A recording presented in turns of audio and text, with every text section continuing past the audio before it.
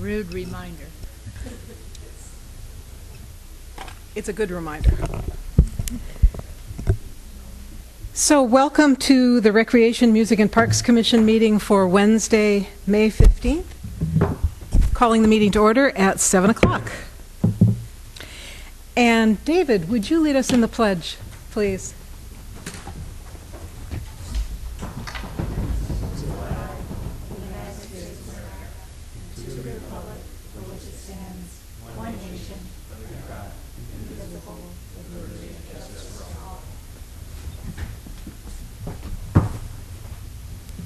Thank you. Roll call. Present. Here. Here. Here. Great. And approval of minutes. We'll take a look at the March 20th minutes, and I'd actually like to note that under item 6, the public art master plan presentation, the speaker listed was Amy Kahn, and the speakers were actually Annie Booker Knight and Allison Marks. Are there any other additions or corrections to the minutes for March 20th?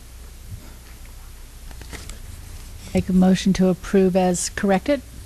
Thank you. Is there a second? I'll second it. Thank you, David. It's been moved and seconded that the minutes are accepted as written. Special announcements by commissioners. David, may we start on your end of the dais, please?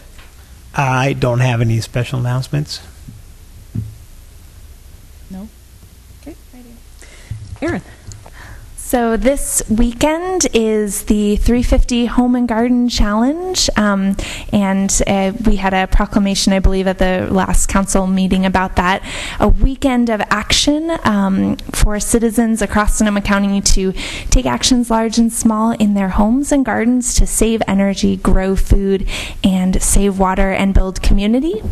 And Petaluma citizens can plug in two ways. This Saturday we're having a graywater workshop that's open to the public, so we'll be installing a branched drain permitted shower to landscape graywater system on the west side of Petaluma, and we're also transforming 10,000 square feet of lawn at the Petaluma Health Center, and that's going to be from 10 to 3 on Sunday, and 3 Twins ice cream is free for all volunteers. We're going to be giving ice cream and healthy snacks as well, and kombucha and drinks, and it'll be a really fun day, so I hope you can all join us for that. And you can learn more by visiting dailyacts.org, DAILYACTS.org. And you can also call us at 789-9664, or just come on out to the Petaluma Health Center on Sunday. Thank you, Commissioner Axelrod.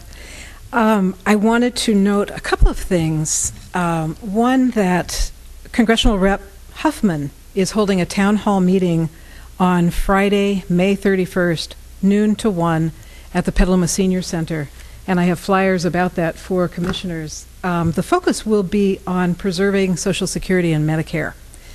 I think it's really well worth attending. It's also a wonderful opportunity to see the Senior Center and watch that place in action, as it's a busy hub. The date is May 31st, Friday, noon to 1. Secondly, I wanted to let you guys know that there's coming up a Petaluma Community Band concert. The Petaluma Community Band is really about Parks and Rec, because we're the Recreation, Music, and Parks Commission. So I've been looking about for evidence of the music activities in our town, and this is a fabulous one. It has a very long history, and their spring concert is coming up May 20th at Casa Grande High School, 7:30. It's free to the community. If you would like to know more about the history of the Petaluma Community Band, please take a look at www.petalumaCommunityBand.org. There are a lot of really very talented folks who are involved with this activity, and I'm hoping that we can have them join us for a meeting coming up in the near future, maybe this summer, to talk about the history of the band and talk about what they are up to and the work that they do. So I also wanted to let you know that item 6B on the agenda will be deferred to next week. We'll take a look at the plan for July 4th, next month. We'll take a look at that next month. Now, in the meantime, I want to step back to public comment. Having dashed into our meeting, I wanted to see if there's anyone here for public comment on an item not on the agenda. Excuse me, thank you. And yes, there is. Dawn Richards is here.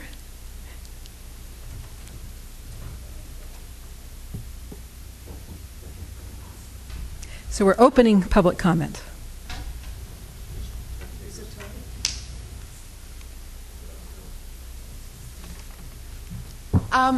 I walk up, or most of us do, up through Sunrise Parkway, across Maria, and into the other dog park up there, and there's no crosswalk.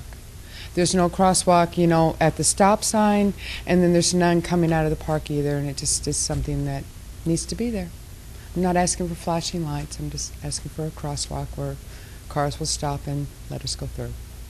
Great. Thank you, Dawn. You're welcome. Thanks for bringing that to our attention. Is that on Maria? Yes, Maria and Sunrise. Between Sunrise and Glenbrook Park? Yes. On Maria. It's right on that T where Sunrise meets Maria.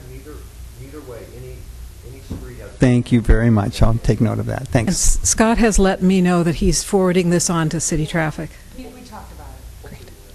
Great. Commissioner Barrett, did you have a No, I was comment? just going to ask the same question that our staff did. Okay, great.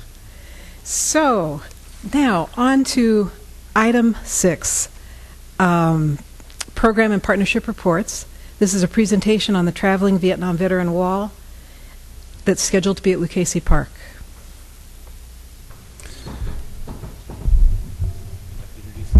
Yes, if I may, I'd like to introduce Joe Noriel, who will give us a description or an idea of what is being scheduled for a special event in October in Lucchese Park. Thank you, Joe. Hello, Commission members. Good to see you all again. Where do I start with this? Probably the most historical, emotional tribute to come to Petaluma. I brought my young daughter Lauren here tonight with me, and it got me thinking about just my education, and it's something I'm proud of, having gone through the Petaluma school system. But I think about in high school what I learned about Vietnam was virtually nothing. College, maybe one line, in regards to the Vietnam War. And I think that's too bad, because it was certainly a very important part of our history and a lot of lessons learned there. It was unfortunate how many of the veterans came home, the lack of respect, the lack of tribute, and I think only now we're kind of recognizing the sacrifices that were made by those men and women. And that being said, having hosted the Vietnam experience at the Petaluma Museum, it was quite an eye-opener. We saw a lot of healing taking place, and more importantly, we saw a lot of education happening there. Teachers were bringing students, parents, and there was a lot of dialogue, and I think it was a really important event for our community.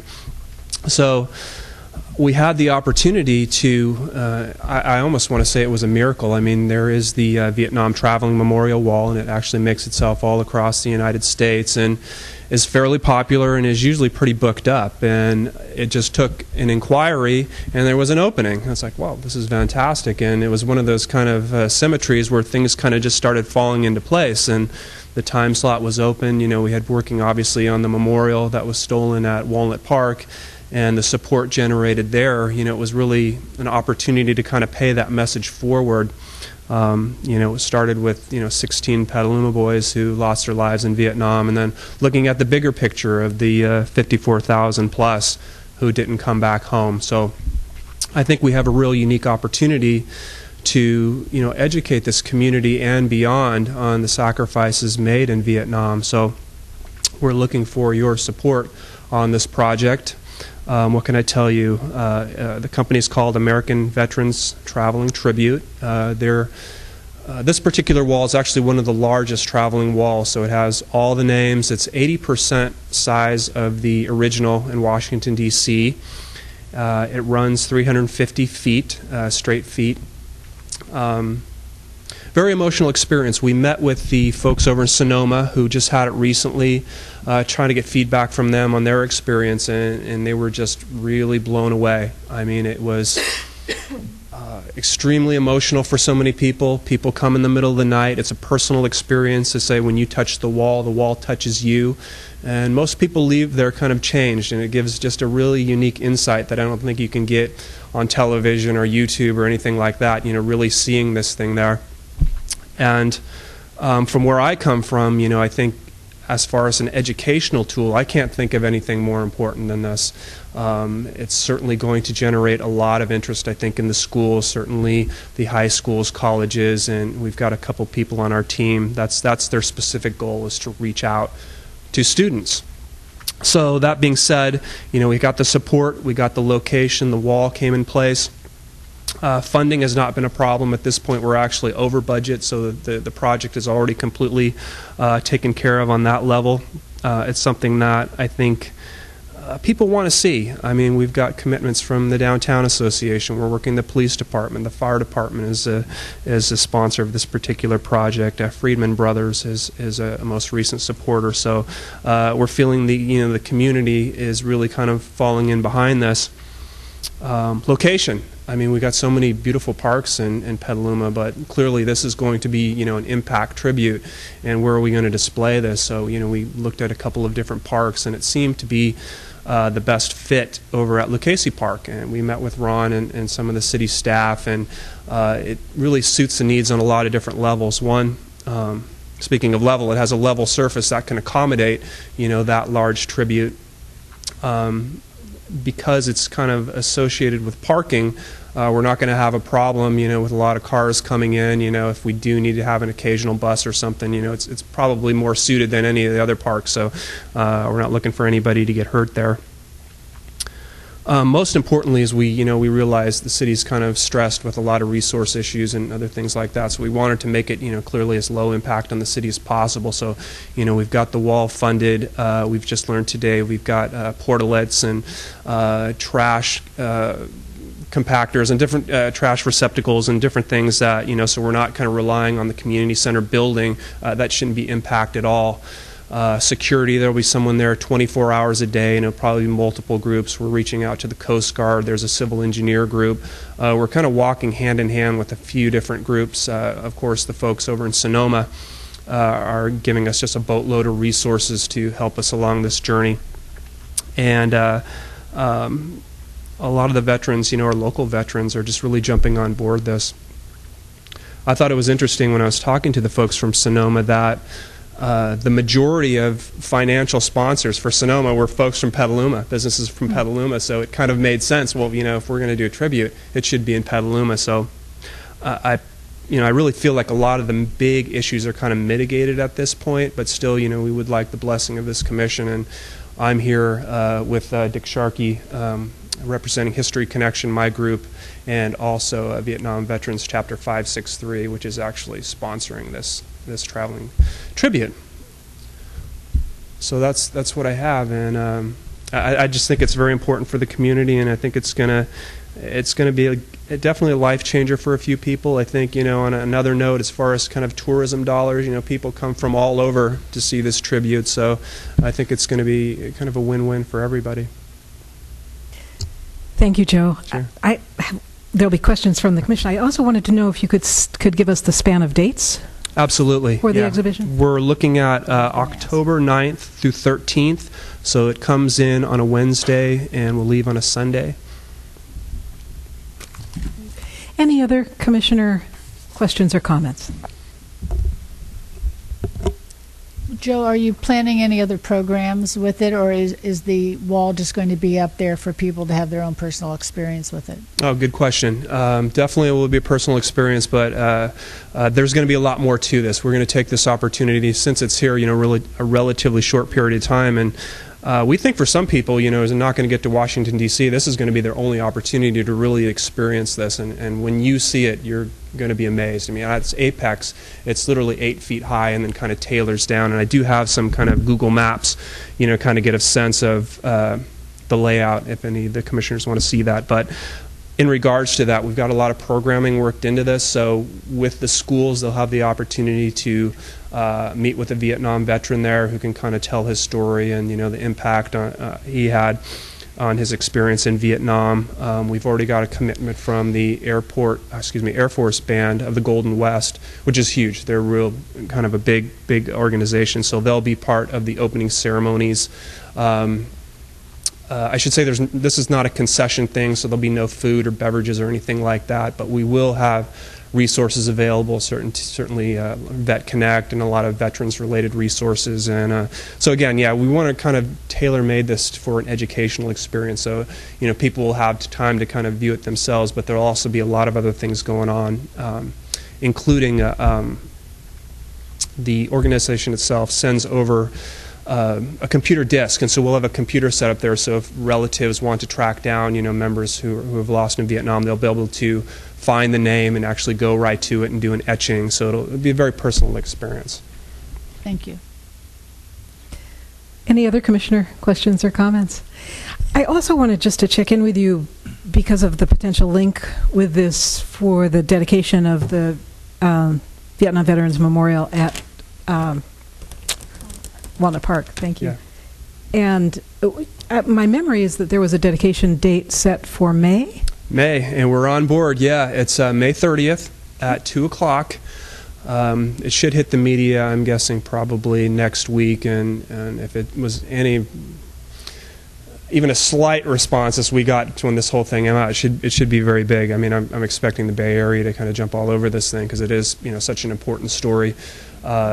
It's beautiful. I saw an image of the created product. It's larger, and it kind of set me back a little bit because you think, you see this thing and it's just gone, and you think it's just gone forever, and it's like, wow, this is almost back again. So it's absolutely beautiful. If you go down to the park now, you'll see that the flagpole is up, and I was telling Ron before the meeting that it almost seems like it was supposed to be there. It wasn't one of those things like, well, where'd that come from? It's like, wow, yeah, this should be there. So it's all underway. Everything's working out well. We just finished the program. Yeah, so mark your calendars. It should be an amazing ceremony. We've got Petaluma High School involved.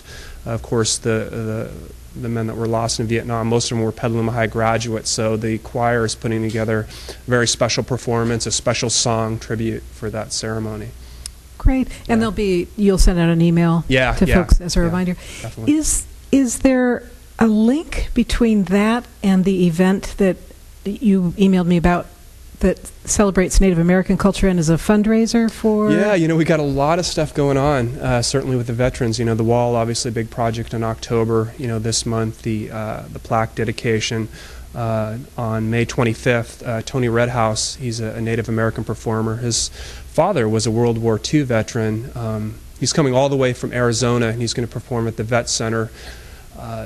He's a Navajo, and it's probably the most traditional but yet entertaining experience I've ever had. He's a friend of mine, and he does the Eagle Dance, Hoop Dance. He's a Grammy-nominated artist, so he's an amazing guy. So that's going to be the 25th at 6 o'clock, and that's going to be to support the wall. Okay, great. And let me just check with Scott. Do we need a motion of support, or what's the next step? We hadn't anticipated this as an action item. We really anticipated it as a presentation. If we find that there is an action that would assist the group, we'll bring it back for such action. But we had not anticipated an action tonight. Great. Thank you. Just checking. Okay, and before I go, if it's okay, Dick Sharkey's here, and I'm sure he'd like to say a few words in regards to the project since he is a Vietnam veteran, if that's absolutely. Okay.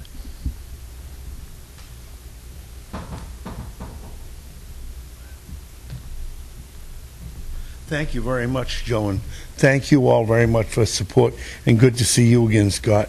As a 46-year resident of Petaluma, I left here in 1967 to go to Vietnam for my first tour. The population then was 13,800. After my second tour, I came back, and the population was, when I retired, 1973, the population was 31,000 something. And this community was very, very, very conducive to veterans. They really cared about veterans. We had Moffett Field. I was stationed with the Army, by the way, out at Turok, Army Security Agency. And this, having the Vietnam Memorial here, and I've been to the big one in Washington, D.C., to me is going to be one of the most powerful events we've ever had, because when we had the Vietnam experience, there were teachers that brought their whole classes to the museum. Now those same students, not only did they hear about the wall, they're going to be able to touch it and to see it. And there's great history associated with that. Like Joe said, we have 16 of our young people here were in Vietnam. Charles Toliat was in my organization in Vietnam, 4th Infantry Division. And I never got a chance to meet him, but I would have loved to have met him. And this is a very, very special place. We have the greatest Veterans Day parade in all of the North Bay. People come from Montana, from San Jose. They come from everywhere for what we do here. One of the nice things now is having it at Lucchese Park. It's right across from the shopping center. And I think there's 12 restaurants in there. They ought to have a blast. And I think the kids will have a great time. We're going to have a helicopter, an HU-1D, which I used to fly. They'll be able to have their picture taken with that. Hopefully we're going to have a couple of other pieces of military equipment where the kids can relate to. So I'm just very, very proud. I'm proud of Joe as to what he's done at the museum, the Vietnam experience. I'm also a Korean War veteran. And to have Korea, the forgotten war, nobody has ever done that. The Vietnam experience, the very first in the United States of America, and it was right here in Petaluma. So I'm very proud of that, and I'm looking forward to this, and hopefully it'll be a big success. Thank you all very much. Thank you very much. And thank you, Joe. Was there anything else you wanted to add? No, thank you very much. Good to see you guys. The other thing that I wanted to add is that that's the beginning of the celebration of Day of the Dead in Petaluma. And it goes through November 2nd, November 3rd. And it may be that there's some kind of convergence that we could... I'll talk with the organizing committee about that at a meeting this coming Saturday. And I'd love to. Yeah. We'll see if there's some kind of collaboration I like it. that we can get cooking. We're going to be doing an exhibit this year at the Historical Museum. So that might be a place to do something in particular. Great energy. Yeah, thank you very much. Okay.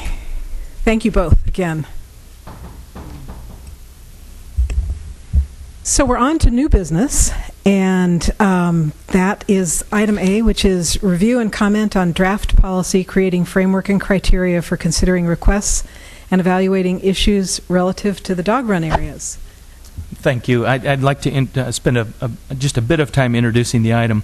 In your packet tonight is a cover memorandum on a draft policy dealing with off-leash areas. The off-leash designations were done several years ago and were really the result of a very long and inclusive process. Our experience in the last several years has been that seemingly there is a sufficient number of areas, but nevertheless we have received periodic requests for changes in hours, in sites, in changes for a variety of reasons, in a variety of ways. We have consistently denied those requests, really out of respect for the process that was used to develop the areas, and probably as much because we really didn't have a tool to evaluate the requests. But as the requests continue to come, it seems very clear that we're going to need a tool. And when the folks from Bond Park were here last month, our park manager and recreation supervisor went out to the site, I think the next day or maybe the following Monday, reviewed the site, and their opinion was that there was really no reason not to be able to allow the request, and they were sort of set to do that. But as I thought about it in the context of other requests, it didn't feel quite like it had been processed, and it didn't feel quite fair, to be perfectly frank about it.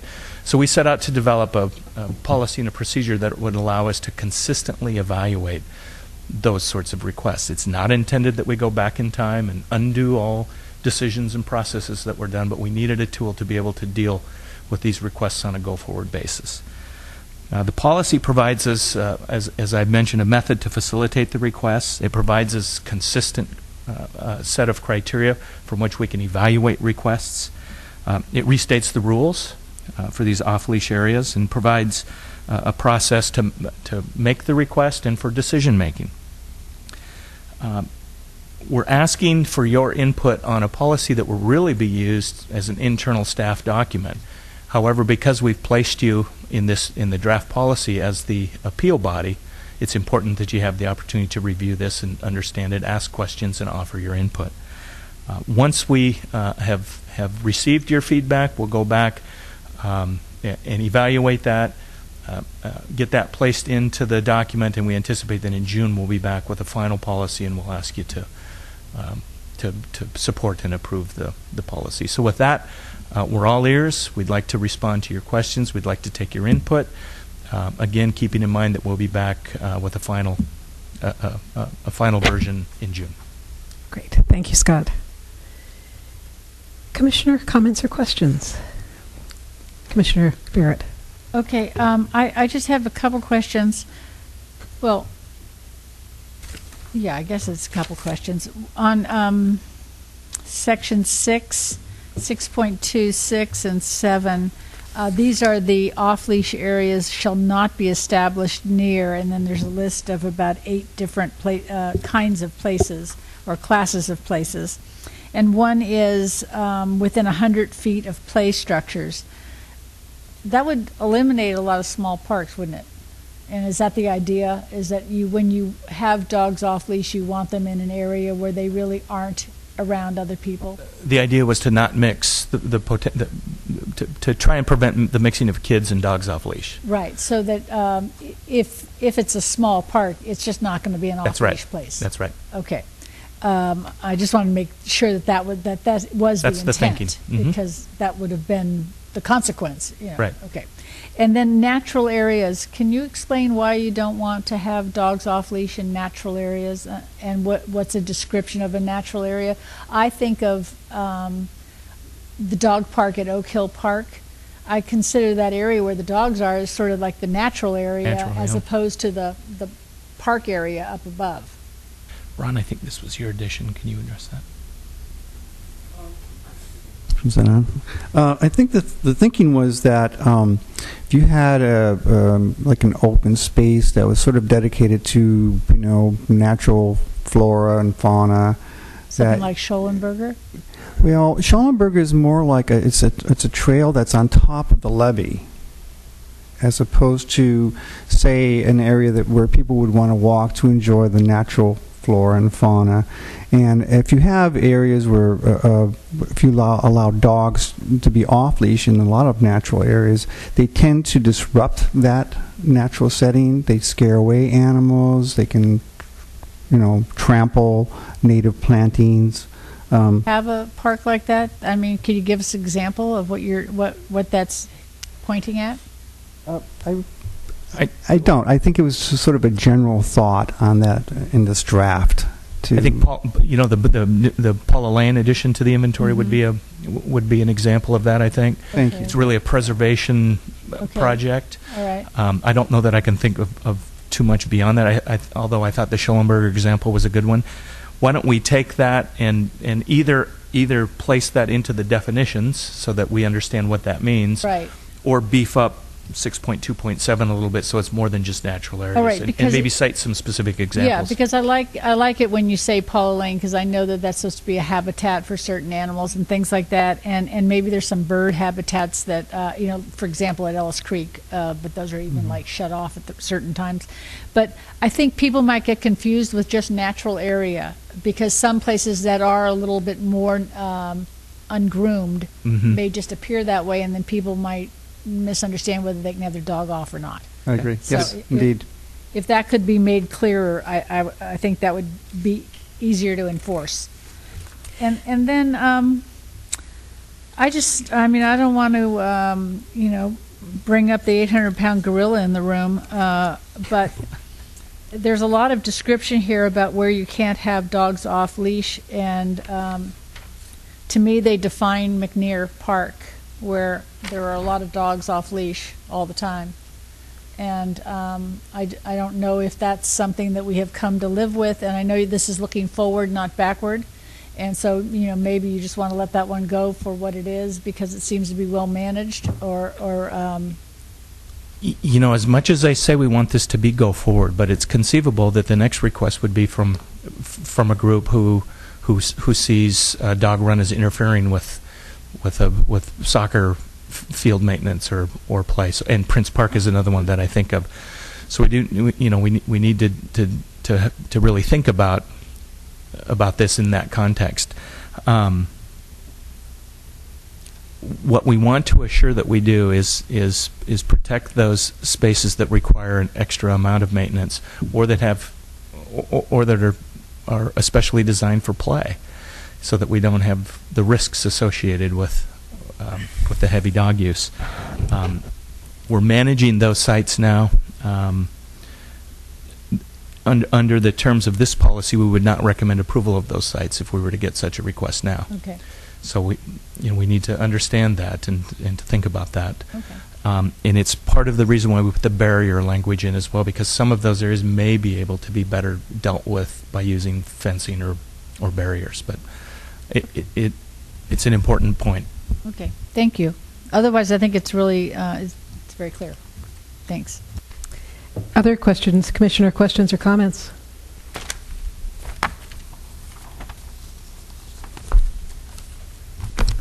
I do have a couple of questions.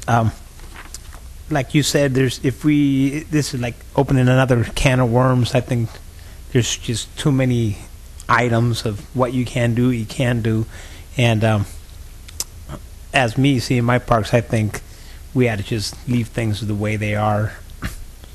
Otherwise, we just kind of keep pushing this forward and backwards. So I'm pretty happy with what's happening now with their dogs. Most people that have dogs that go to the park are really responsible. You might have one or two that are not. So overall, I think it's okay, in my point of view. Commissioner Axelrod, anything to add to the questions? I wanted to just take a step back into history with this. I'm totally appreciating you all bringing this up and doing the work that you clearly have done to try to make sure that we're making really good decisions about what happens in the parks, and particularly when there are multiple uses, because that's one of the great things about our parks is that there are multiple uses, and it also always raises the potential for there to be conflicts between uses. And my involvement with this question goes back to before the original policy was created, when Oak Hill Park, dogs off leash at Oak Hill Park was such a challenging issue. And I thought that there was some really fabulous work done, and you guys cite the historical underpinnings of this. What occurred to me, because this is maybe the second or third time the Bond Park issue, and then it seemed like someone came from McNear Park asking for an expansion of hours. I have a memory of a third park where the neighbors were either wanting a diminishment or an expansion of the hours. And so to go back and actually really think through the procedures is just fabulous. Because it occurs to me that, how long ago was it? Was it 10 years ago that the original policy was developed? It was before your time. It was, and my impression is that it was in that time frame. And when I think about the transitions that have occurred in so many neighborhoods, there are folks who have moved into neighborhoods and moved out of neighborhoods, and it really is a wonderful moment to get smart about how to really look at multiple uses. So I applaud this and really welcome the opportunity to. I'm assuming there'll be an opportunity for folks to respond to this who are in the neighborhoods, to respond to the. We intend it to be an internal document, and because we intend to do evaluation of requests using the document, we had not anticipated inviting opponents or proponents to really comment on it or view it or structure it. It's really it's meant as a tool for the staff. The point at which people would comment clearly would be the point at which they were appearing before the commission, either with an initial request or with an appeal of a staff decision. So we would manage it much like we do our internal policies around park scheduling and those sorts of things. Okay. My other question is, I'm aware that some of the questions about the dog off leash in the parks came about as a result of some of the enforcement that was happening. Mm-hmm, so mm-hmm. Would you say a word about what our relationship is with the enforcement piece? Well, we don't.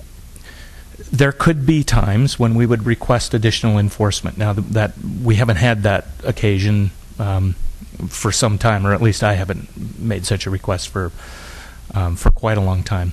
When there is some sort of recurring problem around dogs, and when Animal Services was among the city departments, we would make those requests for a stepped-up enforcement.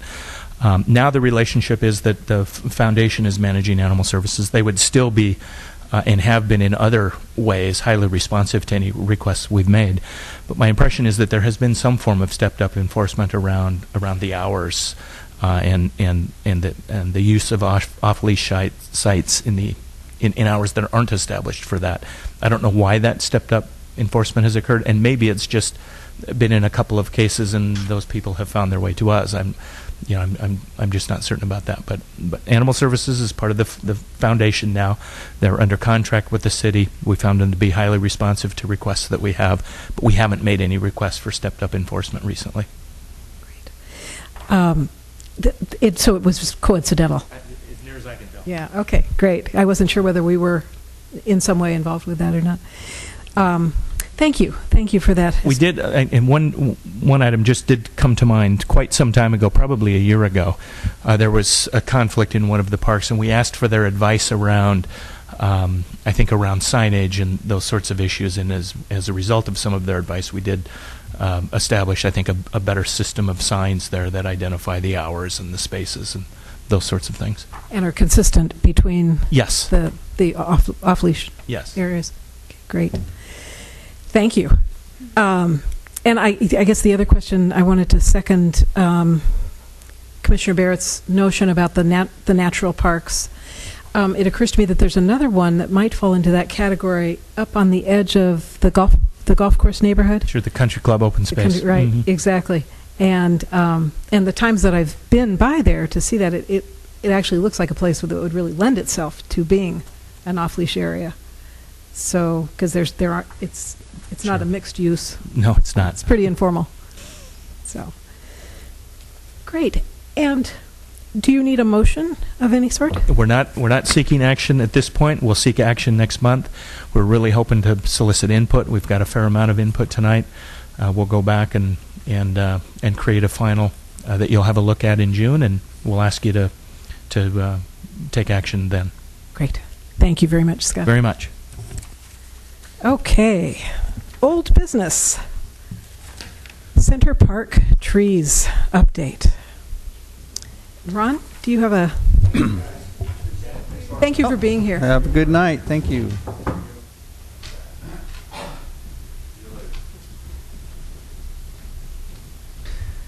Yes, let me report out on actually today's events. The Tree Advisory Committee met out at Center Park this afternoon as part of their official meeting with the arborist consultant who has responded to our needs for some kind of remediation to like help the health of those trees.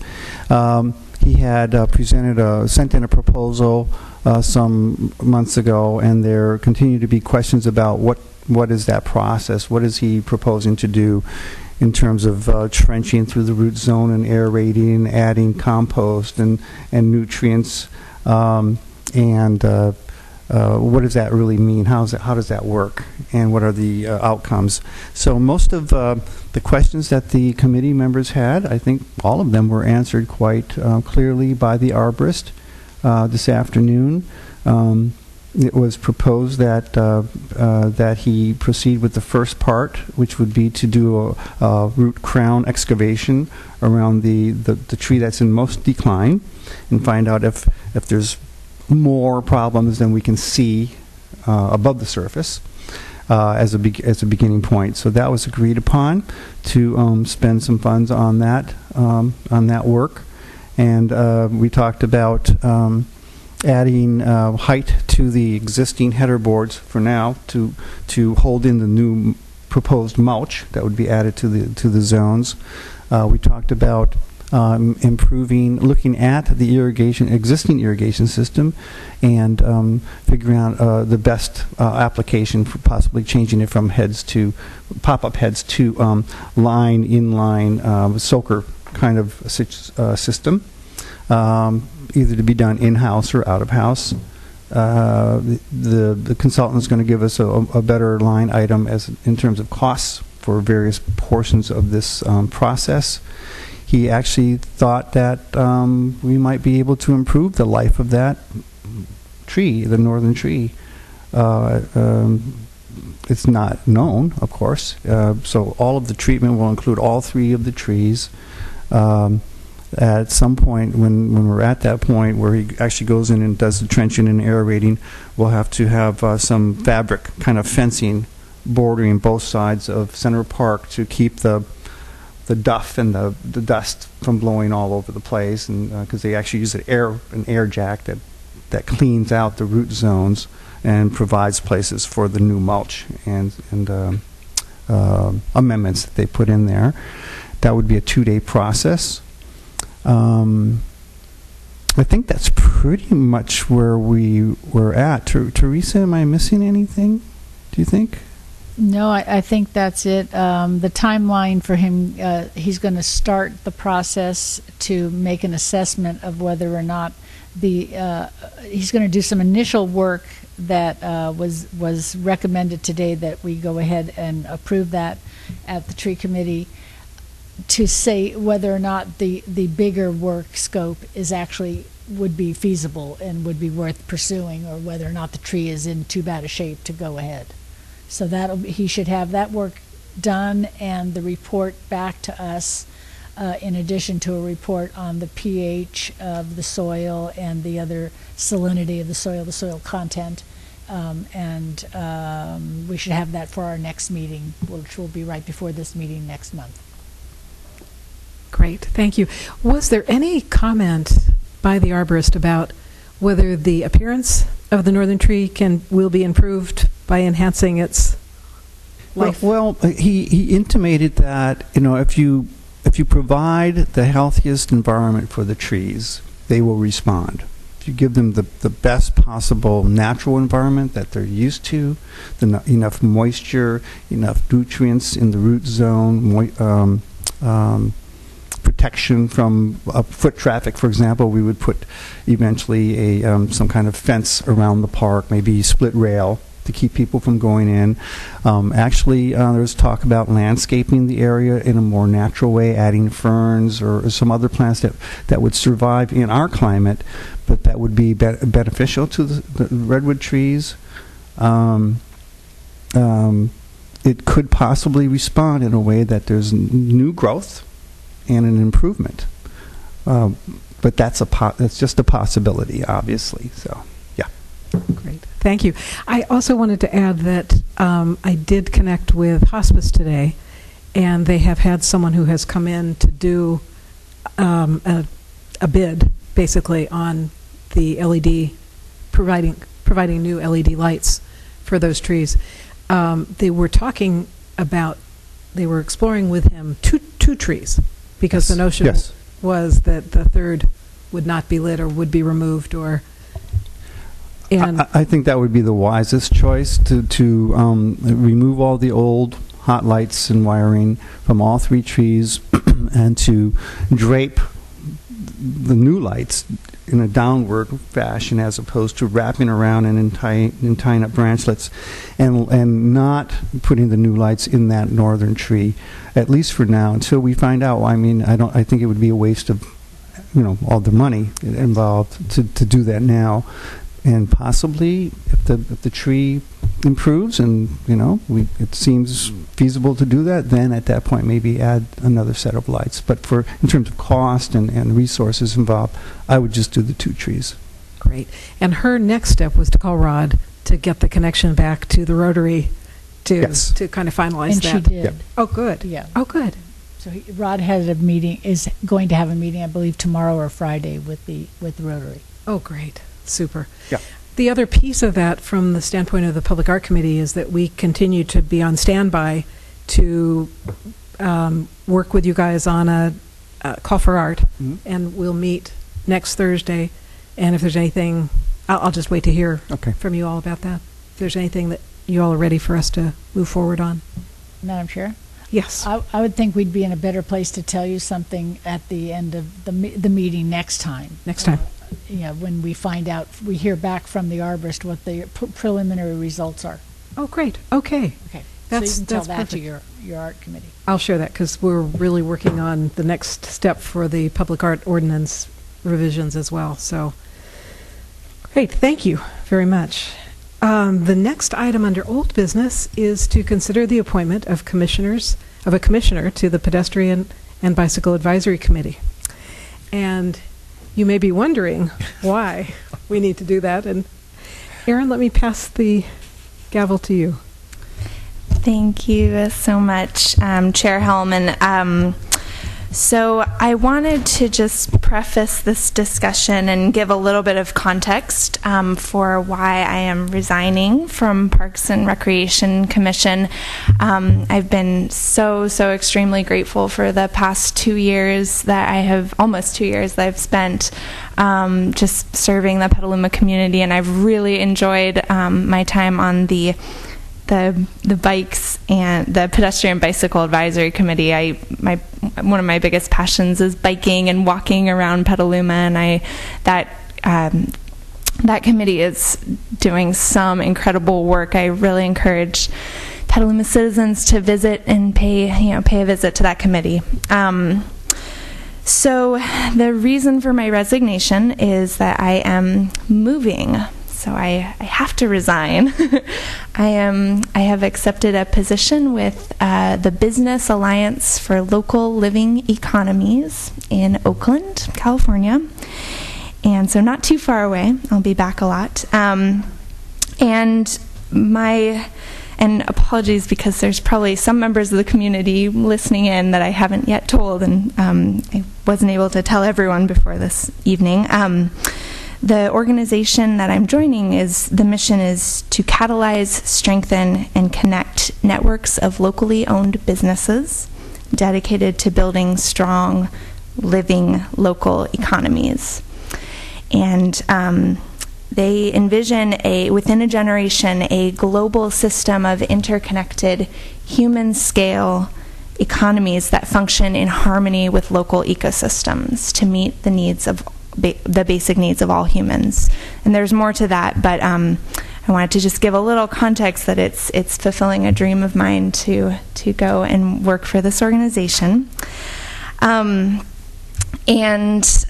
just a couple other remarks.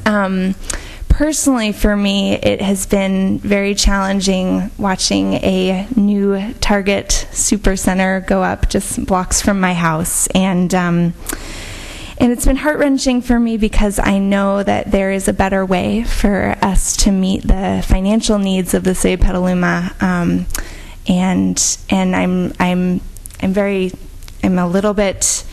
I know that the citizens of Petaluma will keep the vibrant, thriving local downtown, even with this new stores that have replaced an old junior high. So with this new move to this new position, I intend to really gain the knowledge and skill set to learn more about what makes a local living economy a thriving economy. And just a note, I brought in my artichokes that are grown right here at Petaluma City Hall. And I just really, seeing the Sprouts sign come up at the new center, I love this community so much, and I love the abundance of food that we have, and we have these amazing local farms like Green String Farm that I used to work at, and Terra Firma Farms, and Peterson's Farm, and Chickabloom Farms, which is a new flower farm. And I know that the citizens of Petaluma will continue to support the local independent growers and local independent businesses that make this community so incredible. So with that said, just checking my notes. I'm a little nervous sharing this with all of you, so I'm less articulate than I would have hoped to be. But and of course, growing our own food, that has been just such a passion of mine ever, working with Daily Acts, and growing our own food right here at City Hall, I think is so significant. The kiwi vines that we planted in 2009 are flowering. So look forward to some Petaluma grown kiwis. And just wanted to wrap up with a couple notes that it really has been an honor to serve on the Parks and Recreation Committee or Commission for the City of Petaluma, and I'm hoping that this next step, this move, will really. I don't look at it as a move away, but I look at it as a move to bring more skills to bring back to Petaluma and to continue to support this vibrant local economy that so many generations of Petalumans have built before me. So thank you so much, and I know we'll find a really great liaison to the Bike and Pedestrian Committee. Thank you. Thank you, Commissioner Axelrod, for your remarks. You are really going to be missed. That's quite clear. I've really appreciated the energy and the perspective that you have brought to all of our conversations, and was very sad when I heard that you were needing to resign. I wish you very, very well in your next endeavor, and it sounds like the perfect setting for you. It sounds really good.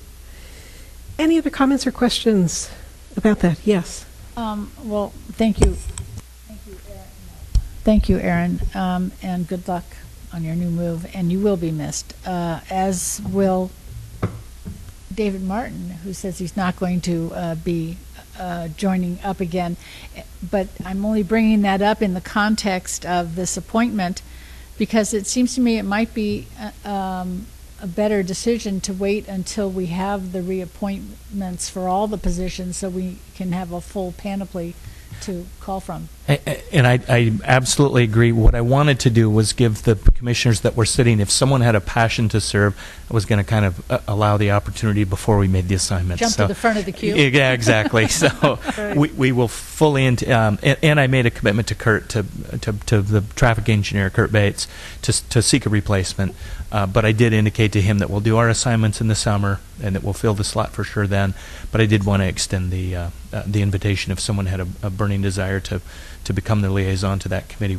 We would go ahead and make that appointment tonight. But otherwise, we'll save it for the rest of our assignments. And I know that none of us would want to jump in front of Commissioners Holy and Klotz, who are not here today. I hadn't anticipated that. Who may have that kind of Yep. burning desire. What I would offer to do is to provide representation for the Parks and Rec Commission in the interim. And so if we need someone to attend, they meet on a monthly basis, right? Yes. I would be happy to do that. So I'll check in with them and That'd be tremendous. yeah. No, I know. I think it's really important for us to stay connected, as evidenced by the many ways in which our roles converge. So. And I'd just like to add that because the Pedestrian Bicycle Committee is so active, and they have been nudging me, where are you, Erin? We need you. And so I do really, really appreciate that gesture, because I know that they'll really be grateful to you for being a part of those discussions and reporting back to this commission. They talk about so much incredible stuff, and so it's really important that that voice gets brought back to the commission. They do have such a great reputation that I'm eager to learn more about what they're doing too. So I'll sit in with them. if we could get an action to make an interim appointment as the liaison to PBAC, that would be great. Okay, great. I would make that motion that it be the chair. And is there a second? I'll second that. All in favor? Aye. And opposed? Thank you. Perfect. Thank you very much. Thank you, Scott. Appreciate it. So, commission reports. And I'm going to ask Commissioner Martin to start again. Well, I guess I've been number one, huh? You have. We're going to miss you, too. My parks are really looking really good, considering, you know, we've short on maintenance and everything else. But anyways, I do have a question for Ron. Our pond at Lucchese Park, it looks fabulous. It's never looked this good in like maybe 10 or 15 years. I've seen a couple of the kids out there fishing. They're catching, 16, 17-inch bass, and it's incredible. I've seen it with my own eyes, and they're throwing them back. But the parks, I mean, it looks great, considering, we had a shortage of workers and everything else, and whoever's working on that park now, gets my applause. So there's not that much litter like there used to be. The canopy, it looks good. There's not that much graffiti like there used to be. So the police have been patrolling more. The softball field looks good. Soccer field looks good. Bathrooms are excellent. All the bathrooms are excellent. They're very clean, and I think the city made a wise decision to hire this janitorial company, and that's all I got to say. Nice, clean bathrooms. Thank you, David. very much. Appreciate it. The staff is doing a great job, and we see the improvements as well. So thank you so much. Commissioner Barrett. Thank you. I will say that my parks are also looking really good, and of course, it's just a great time of year, so that's nice.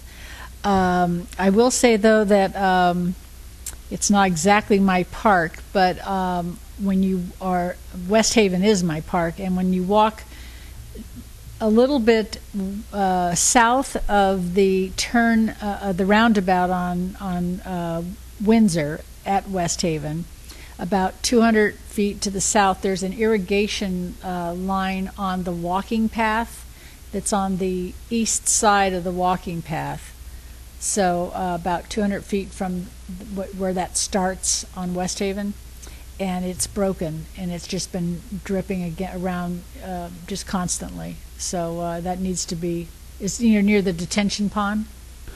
Okay, that's under the homeowner association purview, but I'll let them know. Can you just let them know? Absolutely, okay. Sure. All right, good. I wasn't sure whose it was, but I just have seen it too often, and it's just not stopping. At first, I thought it was moisture from. And that's on Windsor?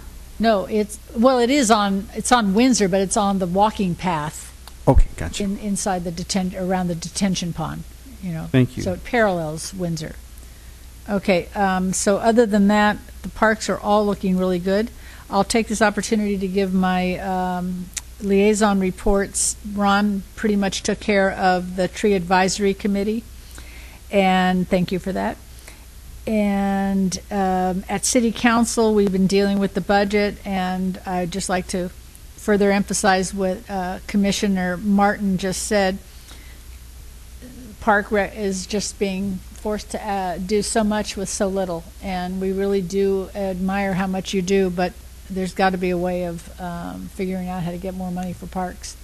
So we will continue to work on that, both as a city and just as private citizens.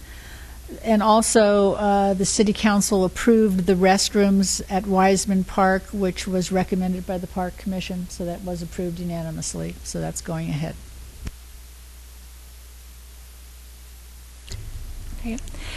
So my parks are looking stunning as always, and very lively this time of year. Southgate always has so many parents and kids playing, and so yeah, they're looking great.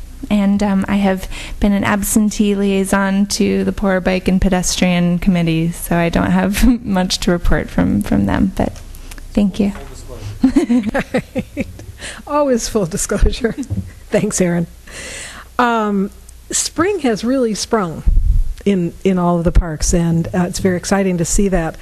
And I'm noticing that Walnut Park in particular is looking really fabulous in preparation for the opening of Farmers Market this coming Saturday.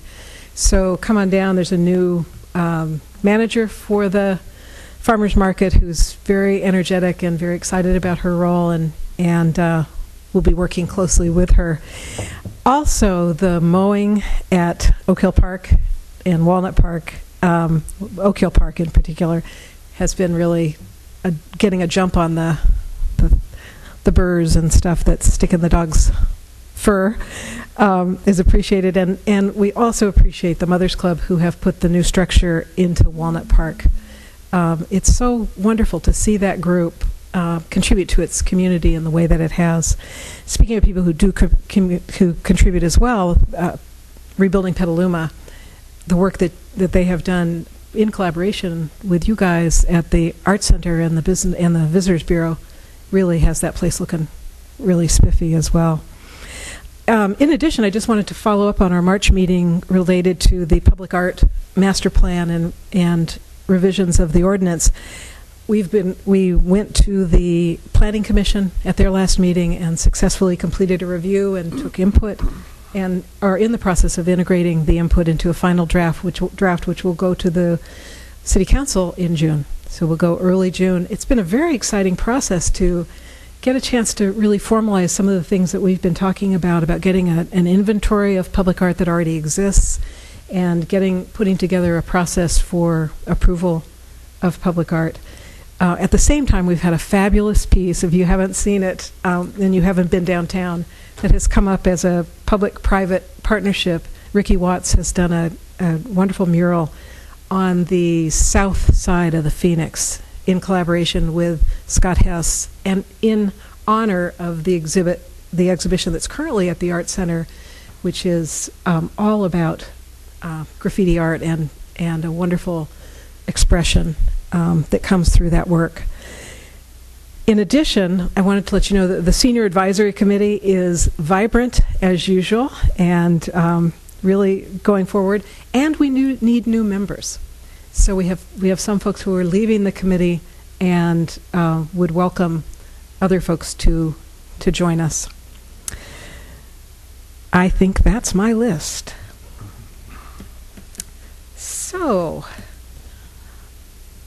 item 10, Building and Grounds Manager Report. Well, thank you. You mentioned a couple of projects in your report. I would like to thank the Mothers Club as well. It was one more example of using the Adopt a Park program. They contacted me asking what could they do to make some improvements at the play structure, the area in Walnut Park where they use it heavily. We met out there, and a couple of the folks from the club, and looked at some options. And the shade structure, similar to the ones out at Southgate Park, seemed to meet their needs quite a bit. So they donated, I think it was like $3,500 for the purchase of that shade structure. And we in-house paid for the installation, which was nominal.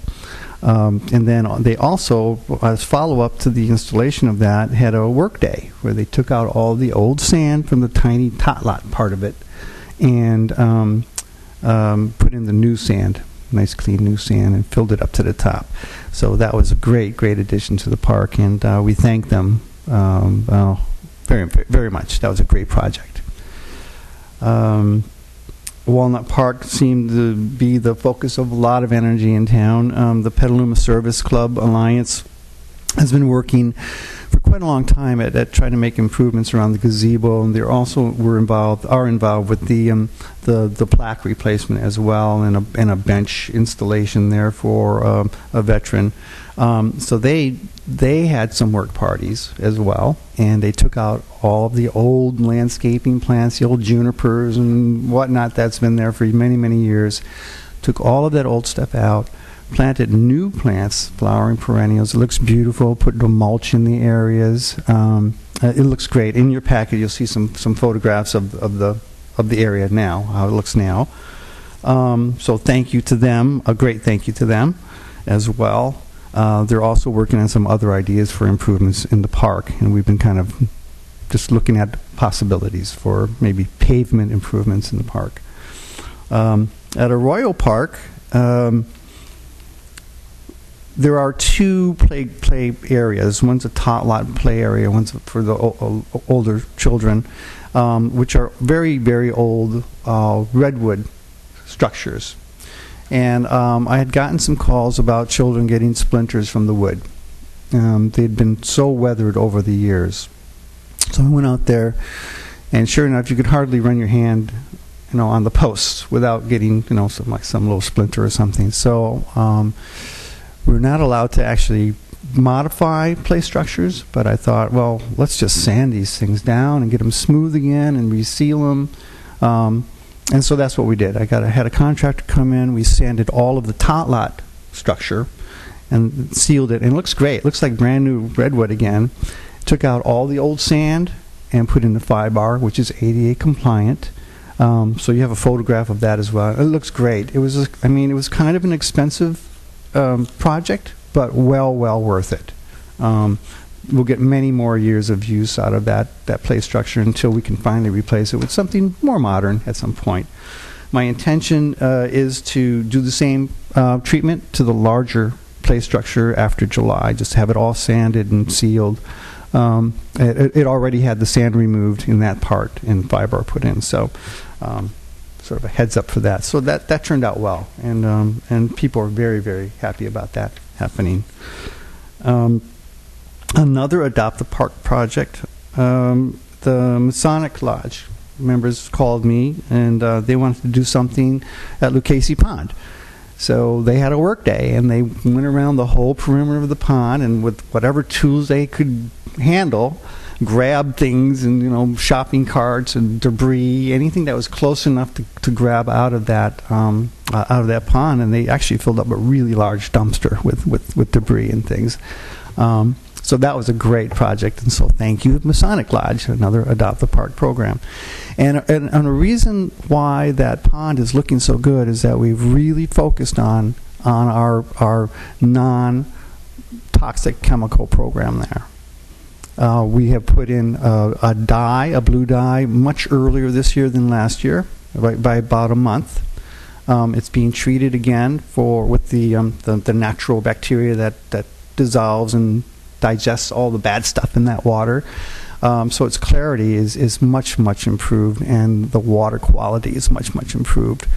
And I'm just going to continue that program because it seems to be working. There will be very hot times of the year where algae will grow no matter what you do, but it won't be anything near what it has been in the past. So we'll keep working at that improvement and using a non-toxic way of going about dealing with that water in that pond. You mentioned rebuilding, Petaluma Rebuilding Together. Yes, they did a great job at the visitor center, the train depot. They put mulch all around all the gardens there on a big work day, so thank you, Petaluma Rebuilding Together.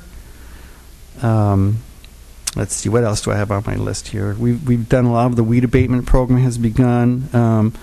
We've mowed Steamer Landing, Rocky Dog Park, Oak Hill, of course, I think twice now. Westridge Open Space. Currently, the Fire Marshals program is also, we started this last week, doing the open space areas and other city properties, Westridge Hills, Manion Knoll Park behind the houses there, Industrial and Corona, the fields along that, near that athletic sports complex. And there's just a long list that they're just knocking one out after the other. So you'll see that company out there either disking or mowing or weed whacking all around town on public-owned properties, with streets, right-of-ways, and places such as that. The swim center, we've been working on getting that pool going. We've got everything up and running. The chemistry, the temperatures, everything's looking good. All the new shower systems are in place, new heads in the showers. The new water heating system is up and running inside the building now, so it's going to be much, much more efficient, energy conservant, and better showers. So that's where we are tonight. So thank you. Great. Thank you, Ron. Are there commissioner comments or questions for Ron? I do have one question. Thanks for trimming the trees on the side of the pond next to the water department. Looks great. At Lucchese Park. You're welcome. Thanks. Any others? I just want to also reinforce what I've heard other folks say today at our meeting, and that is that the amazing amount of cleanup and spiffing up that you guys are able to get done with the staff that you have is phenomenal, and I thoroughly appreciate the ways in which the community and you are embracing the Adopt a Park efforts. It's very exciting on so many different levels in terms of community building and just that really consistent theme of partnership between the neighbors and community organizations and the city is very, very exciting. Yeah, it's a great program. Thank you so much. It's a great program, and we just want to keep expanding upon that as much as we can. And we need that partnership. We absolutely need it, and it's a win-win for everybody. So thank you. It truly is. Thank you. And I do want to move on to the director's report, but will you please forgive me? There's one piece related to partnerships that I wanted to make sure that I don't forget to mention, just to give you all a heads up. And my colleague on the senior committee is here today too. So one of the really important topics on the senior advisory committee has been the discussion of a volunteer rides effort. The notion of the challenges that many low-income seniors and disabled people have with transportation has been bubbling to the surface for really close to a year. And so there's a very fabulous partnership evolving with Elise Hempel at Petaluma People Services Center, where she's been examining models for volunteer ride kinds of programs, and that is in development. Just wanted to give you a heads up, and I would imagine that by late summer or fall, they'll be wanting to come here and talk with us about what they're up to with that. Another important partnership area. Thanks for your patience, Scott, and director's report. That's not a problem. You've obviously noticed that we had agendized a July 4th program report for tonight. We pulled that off the agenda because we're not quite ready to provide a full report on that program. We're not quite sure yet exactly what that's going to look like, but I do think we have a bit of good news to report. But also, more than anything, I wanted to take this minute to sort of let you know where we've been with that program, and you should expect a full program report in June relative to that.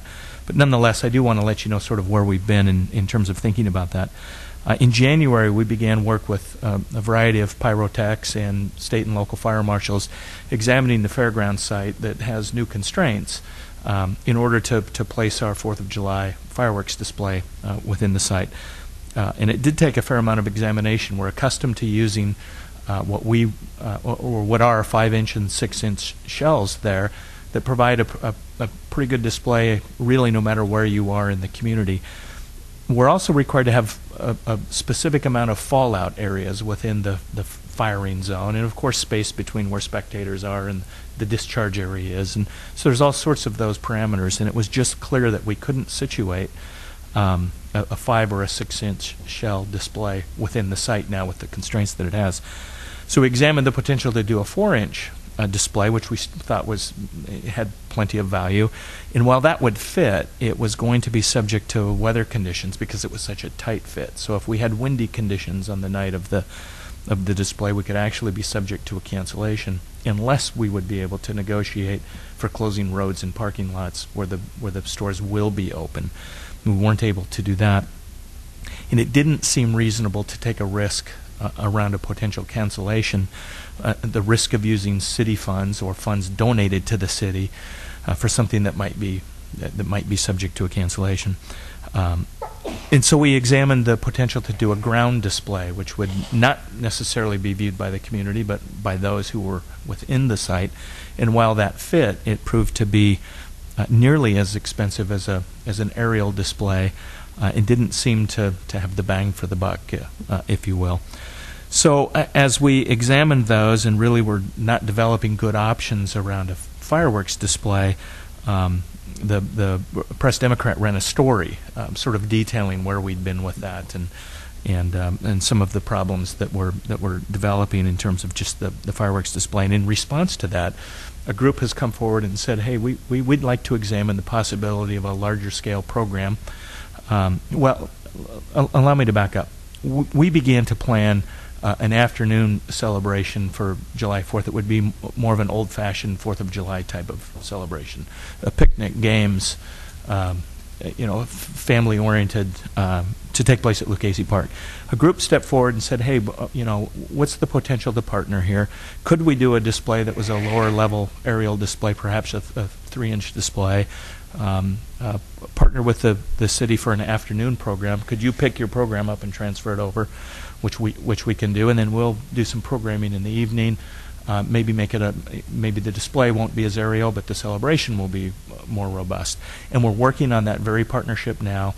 It doesn't have everything wrapped up and tied up, but we think it will over the course of the next week or two. So we could have a very robust program, I think, to report on that eliminates the risk that we were worried about in terms of city funds and funds donated to the city, but still results, I think, in a very viable, visible program that would meet community expectations. So that's where we've been with that. We intend to have a full report for you at the June meeting. It's just not quite wrapped up now. And if we don't end up in the partnership, we still have plans full steam ahead for that program that I described that would be at Lucchese Park. And if we do develop the partnership, we can pick that up, move it across town, and join forces. So more to follow. I do want to mention that we'll be undergoing some staffing changes, a little bit of reorganization and some staffing change over the course of the next couple of months.